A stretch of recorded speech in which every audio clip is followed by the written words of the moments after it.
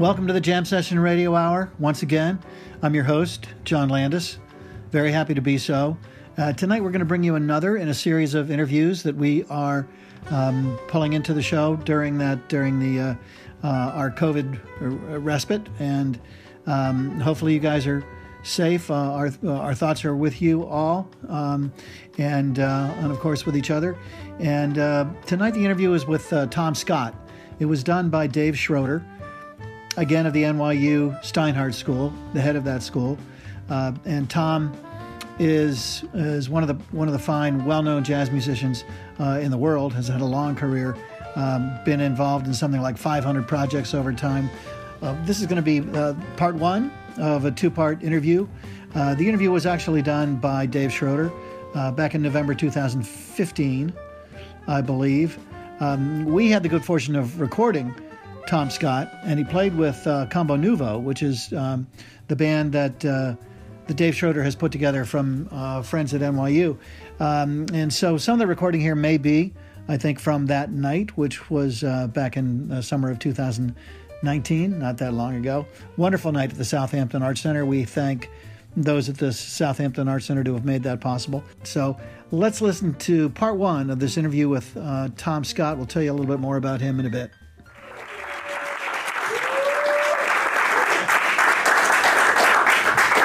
I paid for that. Every day. Yeah, really. Tom, it's great having you here in New York City. Thank you, Dave. And I want to continue from our last conversation and really fill in some of the gaps that we were talking about. Right. But you're going to be our window into music of the 60s and 70s and 80s, I think, tonight, because your career has been so diverse with starting off as maybe a bebop musician. Right. And then finding a career opportunity in fusion music and pop music. Correct. So probably when you were in your 60s, I mean 1960s, you were thinking about pursuing a career as a jazzer, as a swing? It's absolutely true. Growing up in my teen years, of course, I've had original recordings of, the Miles Davis Quintet with John Coltrane, the Miles Davis and Gil Evans, Cannonball Adderley Quintet. These were like, I worship these records. Jerry Mulligan and Stan Getz, some of the best records those guys ever made were right in that period from, 57 to 63, 4, when I was in middle school and high school. And I loved them, and I wore them out, and I tried to play, in the style of all those guys. Well, from that early age, did you consider another career choice, or were you attached to music that early? When I went to, of course, my college education was interrupted permanently, unfortunately, by the Vietnam War.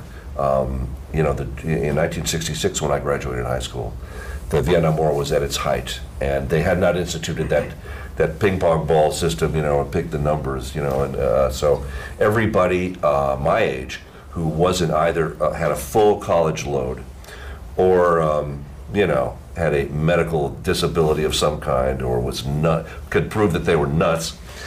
Some attempted to do that successfully, friends of mine. You would be drafted immediately and sent to Vietnam. So I got very lucky. There was a wonderful Air National Guard band based out of Van Nuys, California, in the San Fernando Valley. And all the best musicians were clamoring to get in there, and they came after me. So I got to do that and fulfill my 6-year obligation in the service by going to meetings once a month, which was basically a band. I mean, we were the PR wing of the Air Force at that time. So in doing that, I got to, explore music education at USC, where I went for a semester. But I was sorely disappointed in the respect that, and I don't think they've changed. I assume they've changed.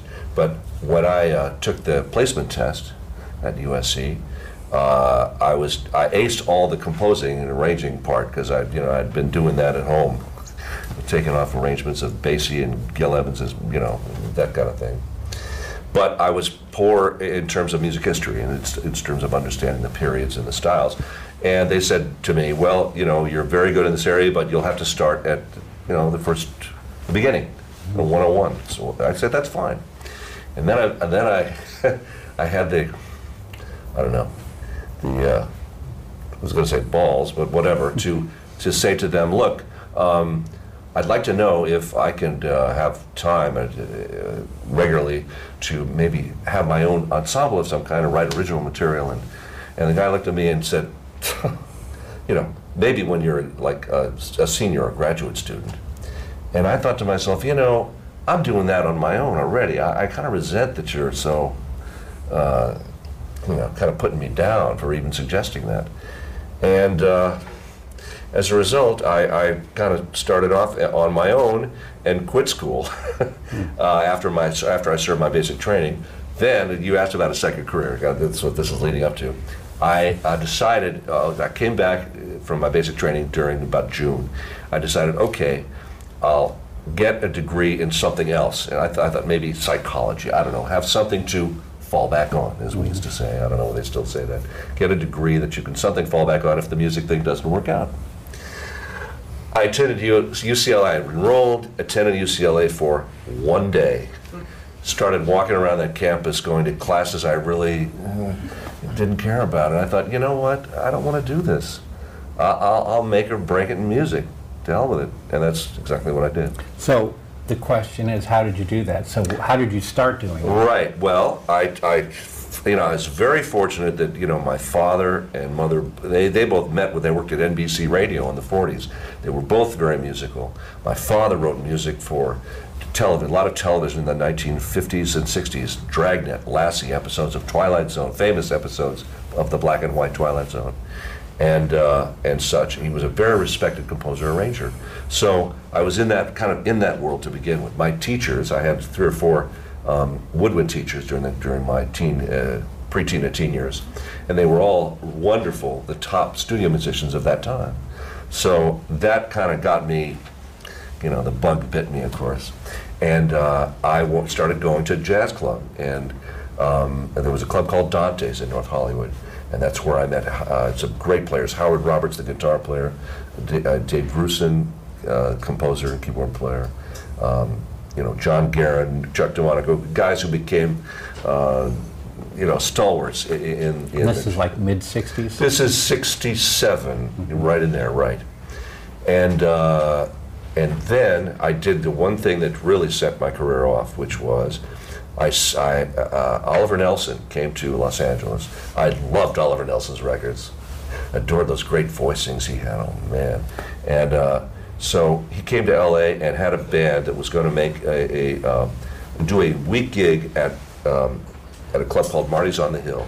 And at the end of that week, Bob Thiel, the founder of Impulse Records, Coltrane, Eric Dolphy, all these great, monumental jazz records, and great covers. Impulse always had great album covers. Album covers, man, I miss them greatly. I understand there's a kind of a new movement to bring back records, vinyl, but in any case. So I wasn't part of the original band, but lo and behold, the tenor player, a guy named Bill Green, I don't know, got a commitment, got sick something, and I got the call to come in and sub for this on the second night. And I guess Oliver liked me because he hired me right then and there. And I ended up making a record with the big Oliver Nelson Live in Los Angeles album, which is still around somewhere, and did this extended solo on Milestones with a guy named Frank Strozier, a wonderful saxophone player. That you can hear that on YouTube, in fact. Yes, I'm sure you can. And that really kind of propelled the word, oh, there's this kid, And the story of Lana Turner at Schwab's drugstore, where apparently she was sitting there eating, and some film agent comes up and says, hey, young lady, you want to be a movie star or whatever? Well, that's kind of what happened to me, because at the end of this engagement, once we recorded the record, at the end of the Sunday night, which ended the gig, I'm packing up. Bob Thiel walks up to me and says, hey, kid, you want to make a record for Impulse? Why, yes, Mr. Thiel, I'd love to. So, all right, we're going to record you. We're gonna do something for you. So, were you close to him? Close to Bob? Yeah. Well, I became close to him. I loved him. He would, this is the era of the Erdigans and Jerry Wexler and some of these great producers who were passionate about the guys who founded Blue Note. Those guys. I can't think of their name, but anyway, there were a bunch of people who really were in the record business, but they cared about the music first. They wanted to, memorialize some of these great jazz musicians. So, geez, you're asking me to be a part of that? Are you kidding? I'm thrilled. Well, did Theo ever talk about his years with Coltrane and what it meant when Coltrane passed? He did. Of course, and I was very anxious to know. And he said, Coltrane was a good kind of quiet guy. When we did, I'm sort of, the more adventurous, once we went past the Love Supreme and into the kind of Albert Eiler sort of, whatever you call that, I sort of lost it. But the ones that I loved, my favorite one was the one called Balance. And I asked Bob Thiel about that, and he said that we had a bunch of tunes, lead sheets, and we just, we put one on McCoy's and, on the jets of all the players, the McCoy and I guess it was Jimmy Garrison and Elvin, I think. And he said, look, play the melody through once, then play a solo that's not too far from the melody, and then play the melody out. And that was the tune. That was the record Balance. And Coltrane just said okay and just did it. Coltrane did have we think of him as this jazz, practically god. He really was a incredibly influential musician. As much as Bird, I think, for that period. But he also had been an R&B guy. I think I heard that in Philly or wherever he was, as an early player, that he did that bar walking thing, and all that kind of stuff. So he had an incredibly rounded background. Well, he played with guys like Earl Bostic. That's right, yeah. That sort of thing. So the guy we think of, that innovative guy, evolved from a guy with a tremendous amount of background in all styles of music, which to this day I think is incredibly important. You got to lay the foundation. So, what did he say about Coltrane's death? He did. I tell you what, he didn't say too much about it because I could tell that it was very emotional for him. He loved Coltrane, as a person, I'm sure, and it was very, very deeply saddened by his death, as we all were at the time. It seemed like he was so young, and I know that he felt really bad about it and regretted it terribly. So, did he say anything to you about, I'm looking for new sax players to produce and become something? Well, I tell you what, the first album I made for him was not exactly Love Supreme, let's put it that way. His concept for me, let's see, how old was I then, 19 or 20 maybe? His idea for me was that he was going to make me kind of a pop guy, and I would do covers of the current, hits of that era. With an all LA kind of studio, kind of white bread. Was this produced in LA or New York? Yeah, this is LA. This was in LA. And so I just came to the studio and played parts. The arrangements had been done by other people, great pop arrangers of that era. And included in as sideman was, among other people, Glenn Campbell, who later became a huge country western star with his own variety show.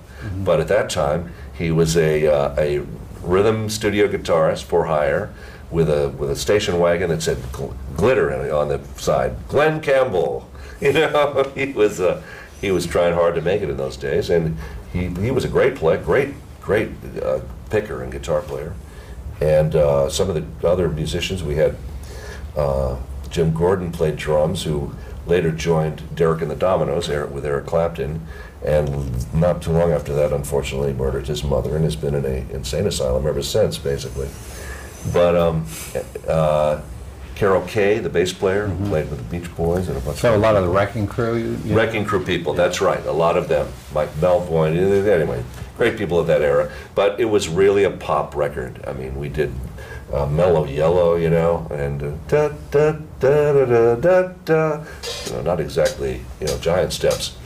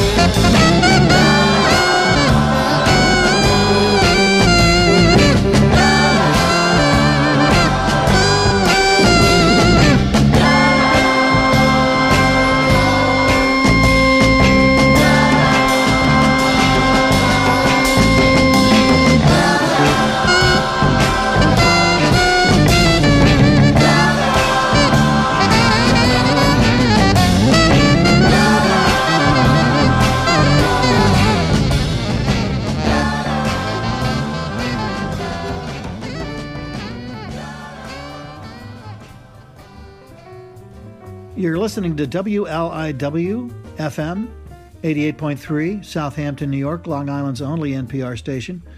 Also heard on WLIW.org/radio, and we're listening to the Jam Session Radio Hour in an interview that took place in November 2015 of the one and only Tom Scott.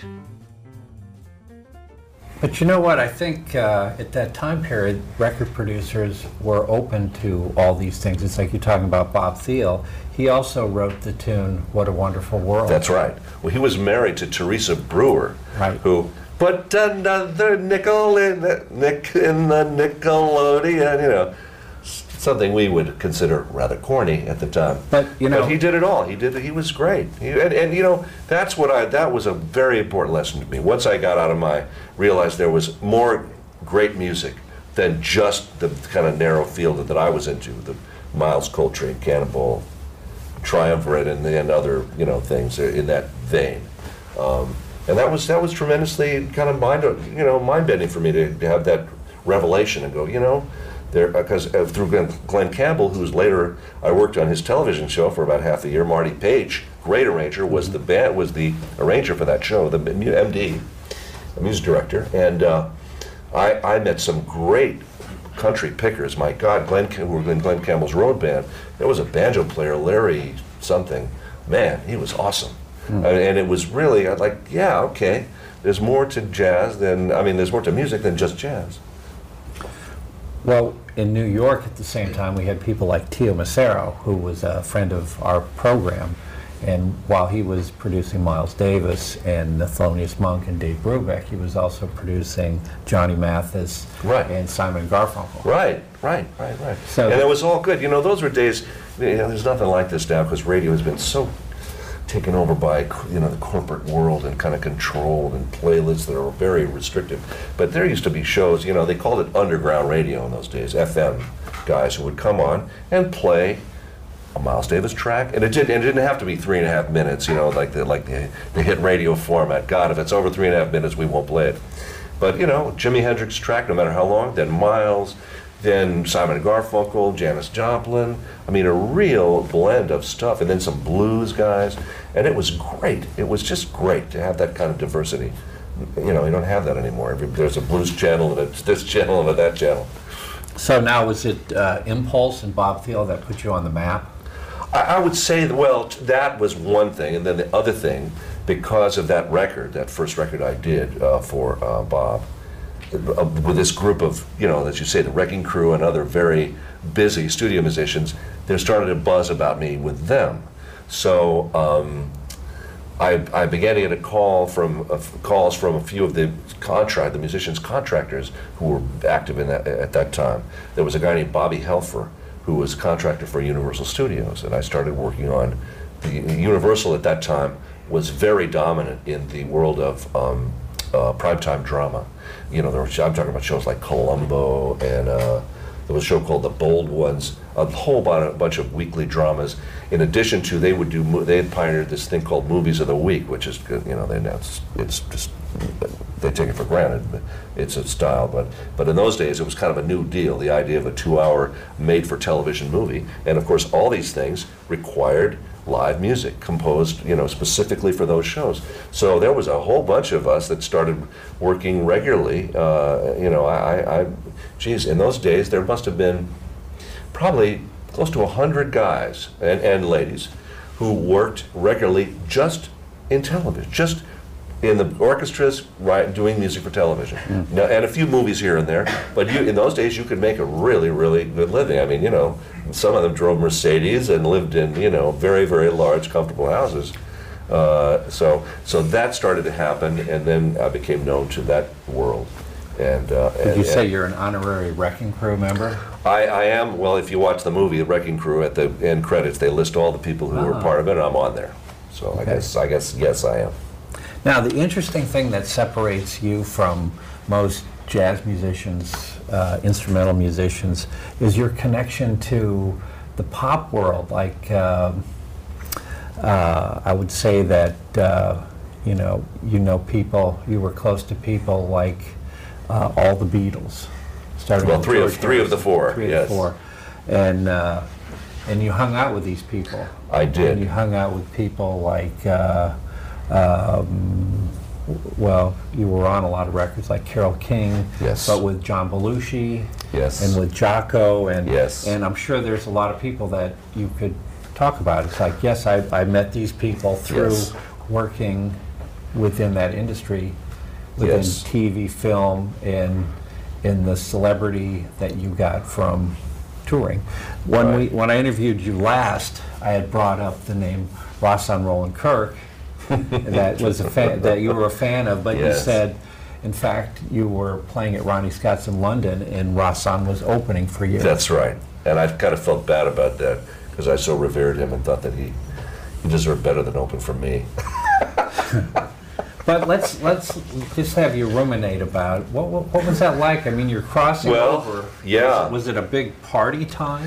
Well, there were a bit too many nasty drugs going on. I will say that it was very, very common at that time.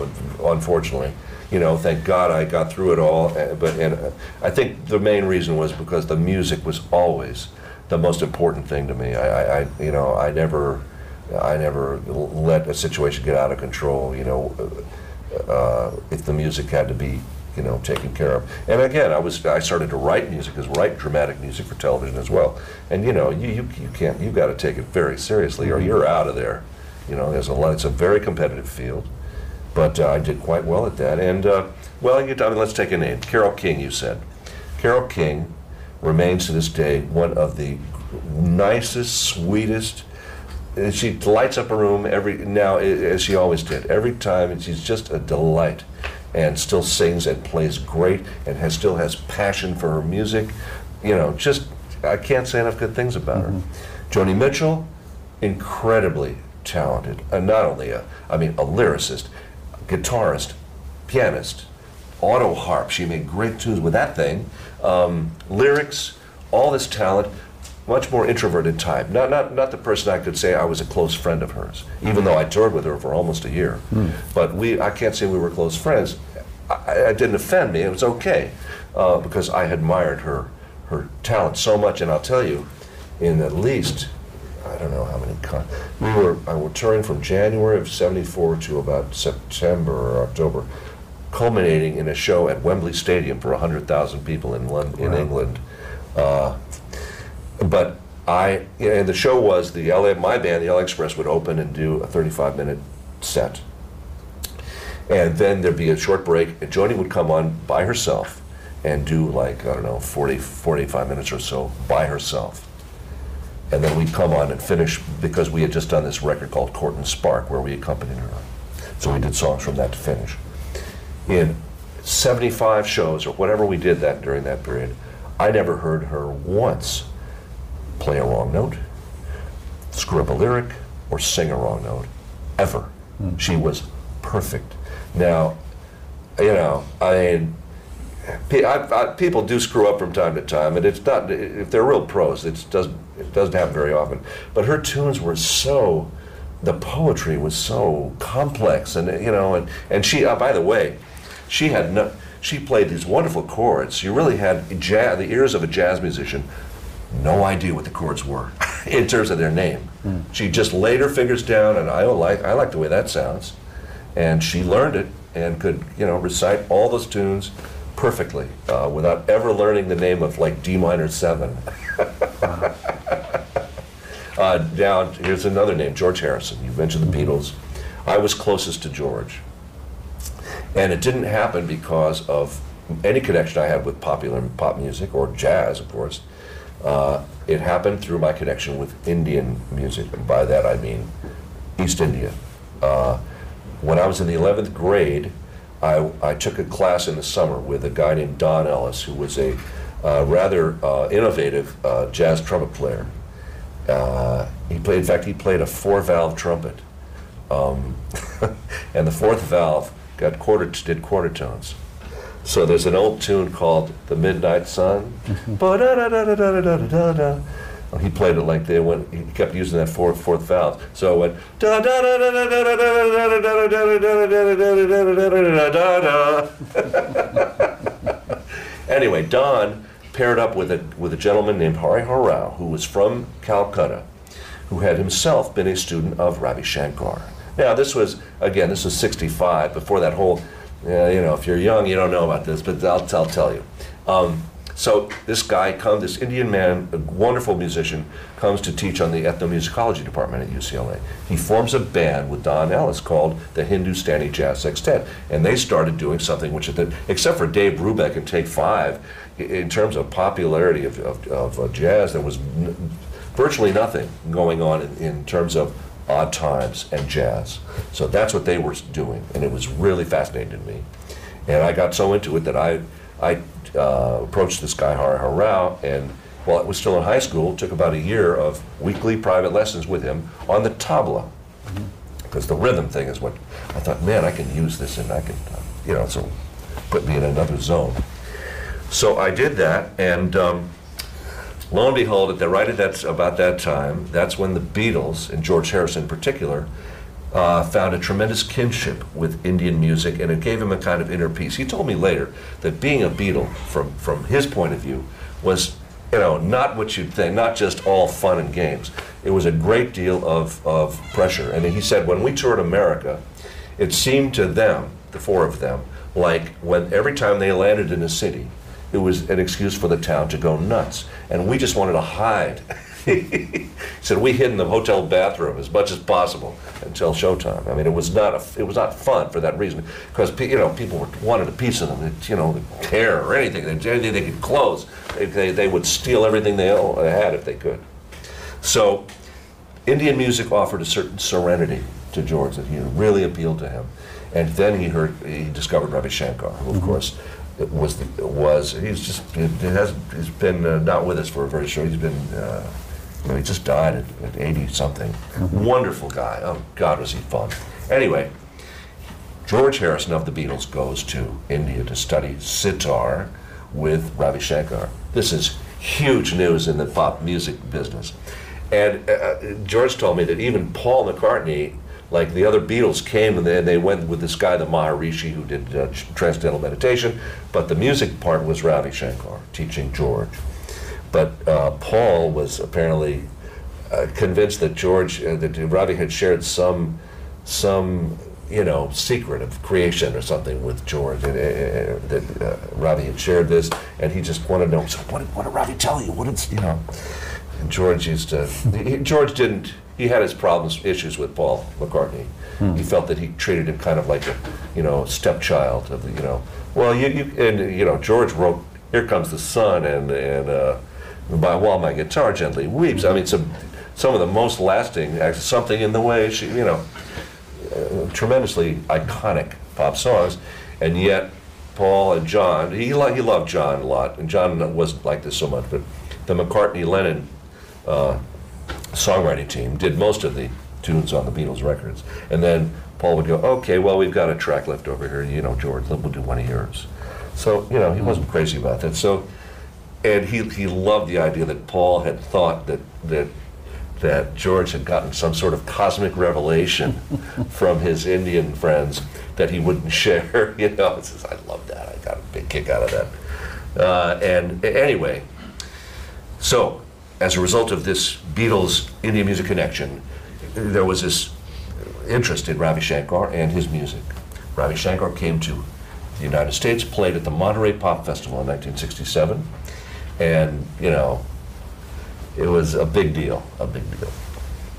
So now this must have been about 68 by this time. I was just 20, and I don't know whether I was at USC or where I was at the time, but I get this call. And it's a movie producer that I'd sort of known through, he was a jazz fan too, so I sort of happened to know him. He says, look, Ravi Shankar is coming to Los Angeles to write the score for a film called Charlie. It was called Charlie with Cliff Robertson, based on a famous short story called Flowers for Algernon.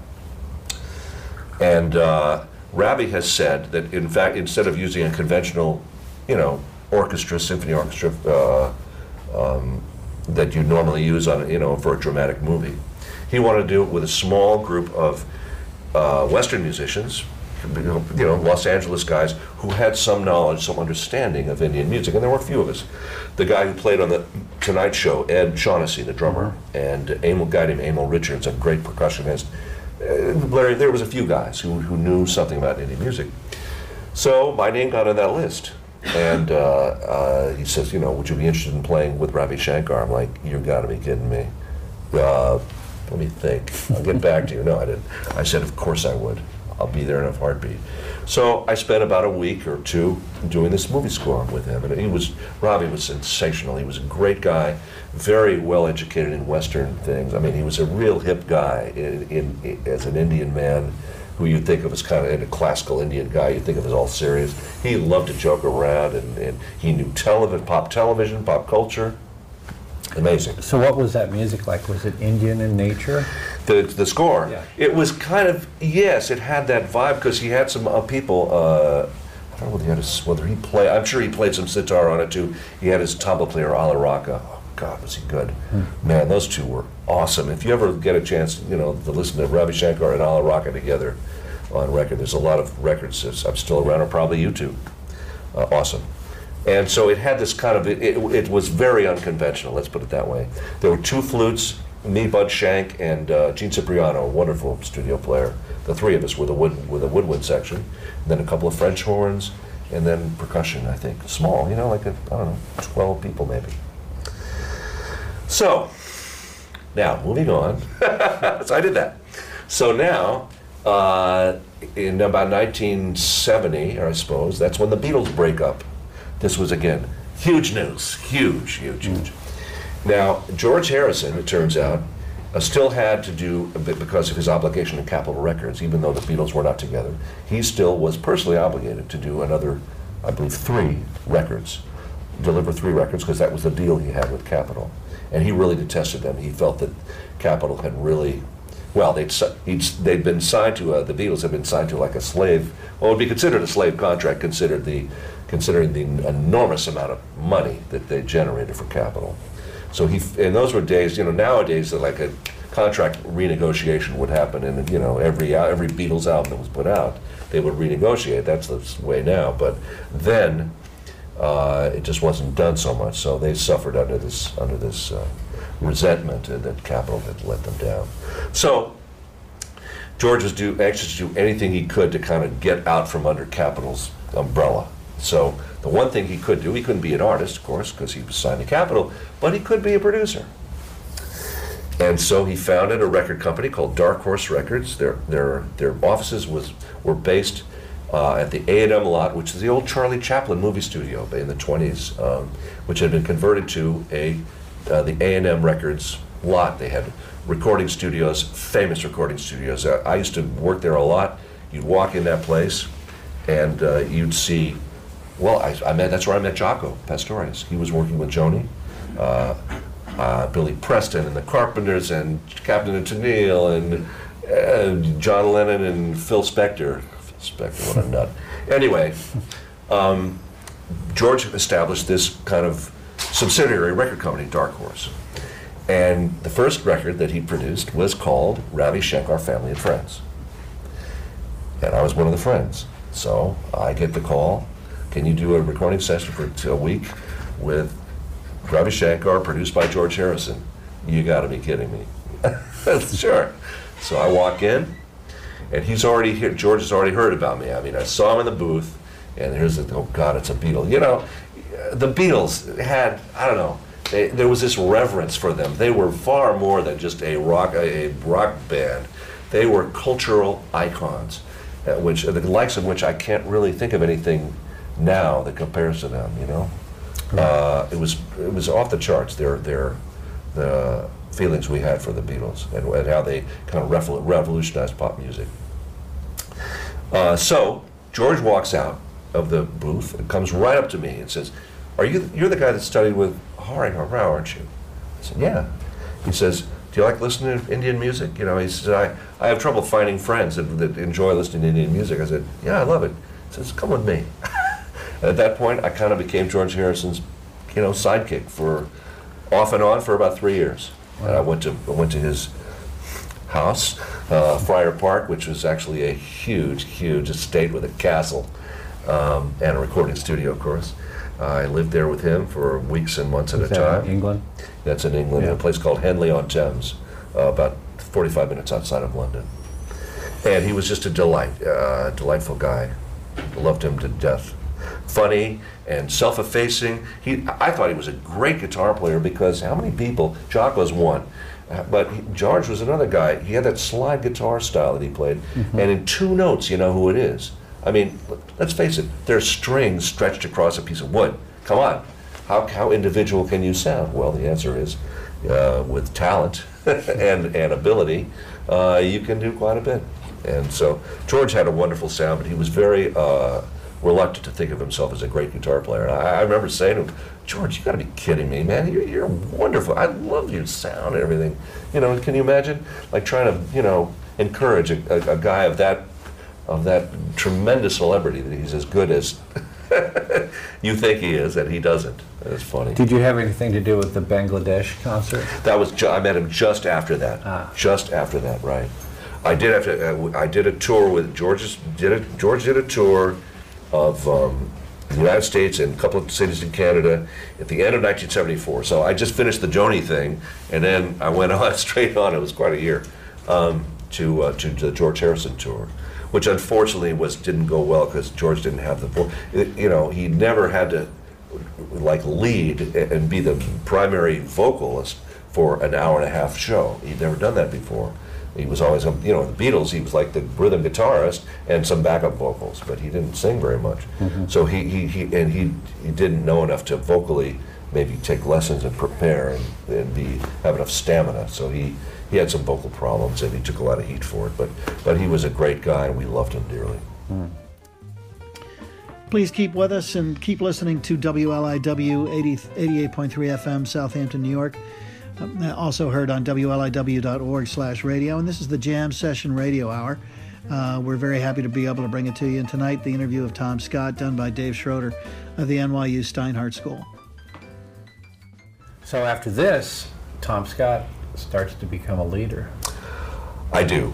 Well, I had bands in the past. And, you know, I've always said, I started in my teenage years. Actually, there was a competition when I was in high school called the Hollywood Bowl Battle of the Bands, sponsored by the Los Angeles Department of Recreation and Parks. And out of that competition came the Carpenters. Karen Carpenter, in fact, didn't sing. They won the year after me as the Richard Carpenter Trio. Richard and Karen were brother and sister out of Long Beach, and they had a bass player with them, and they kind of did a sort of an Oscar Peterson type thing. She was the drummer, and quite good. So when they later became huge and she became the singer, I was like, wow, you're kidding me. Who knew? Did you know her back then? I just, you know, barely. Why did I bring that up? What were we talking about? You becoming a leader. Oh, me becoming a leader, right. So I've always said that I was kind of reluctant to become a leader, as many of us are.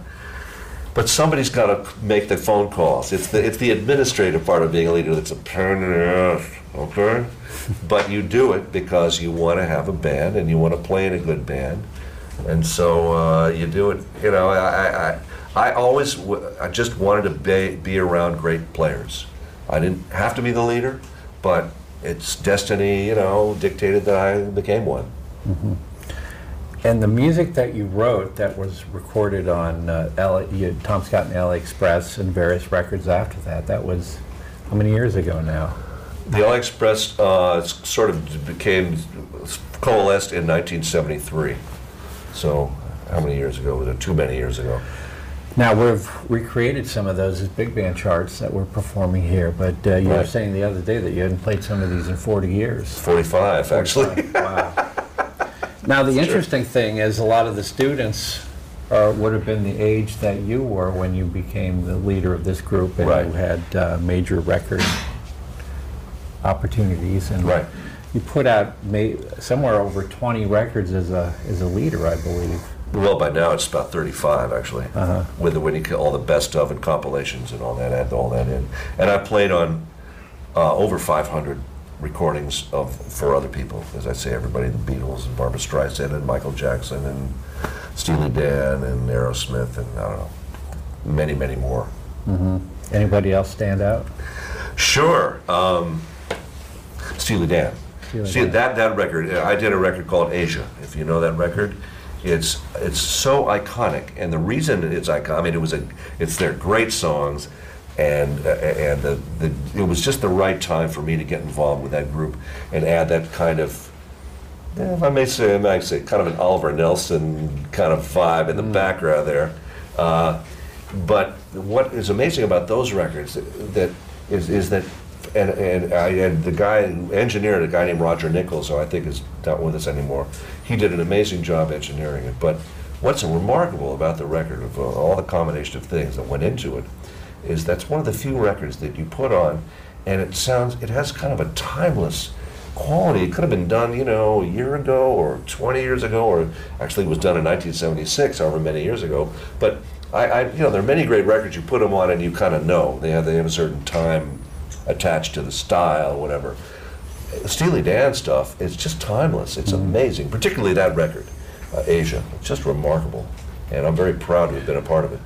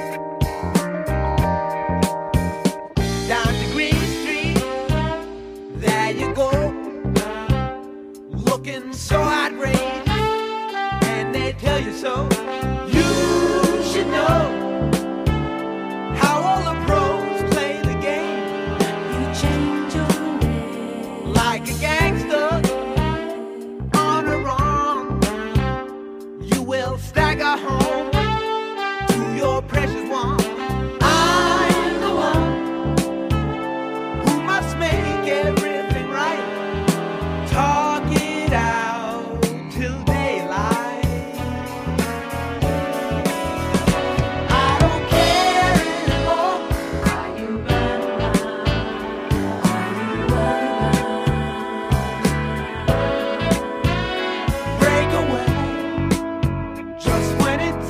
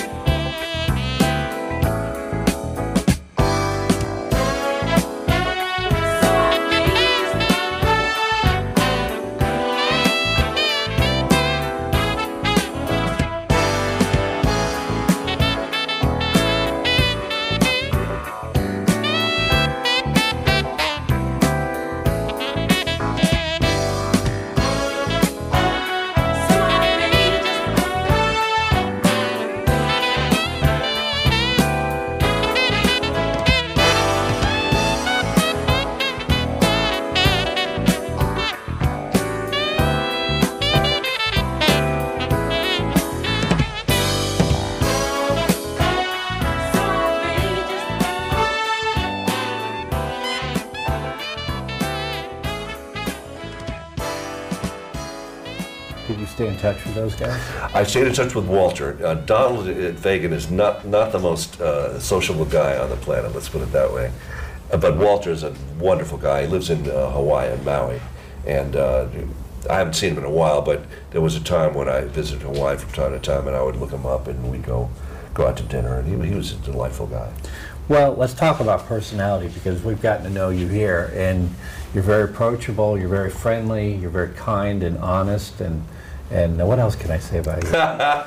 But how does that translate to having a career, especially in California? Because everybody's. I'm always told that in California, everybody has a studio persona where you're super nice because you want to get work and.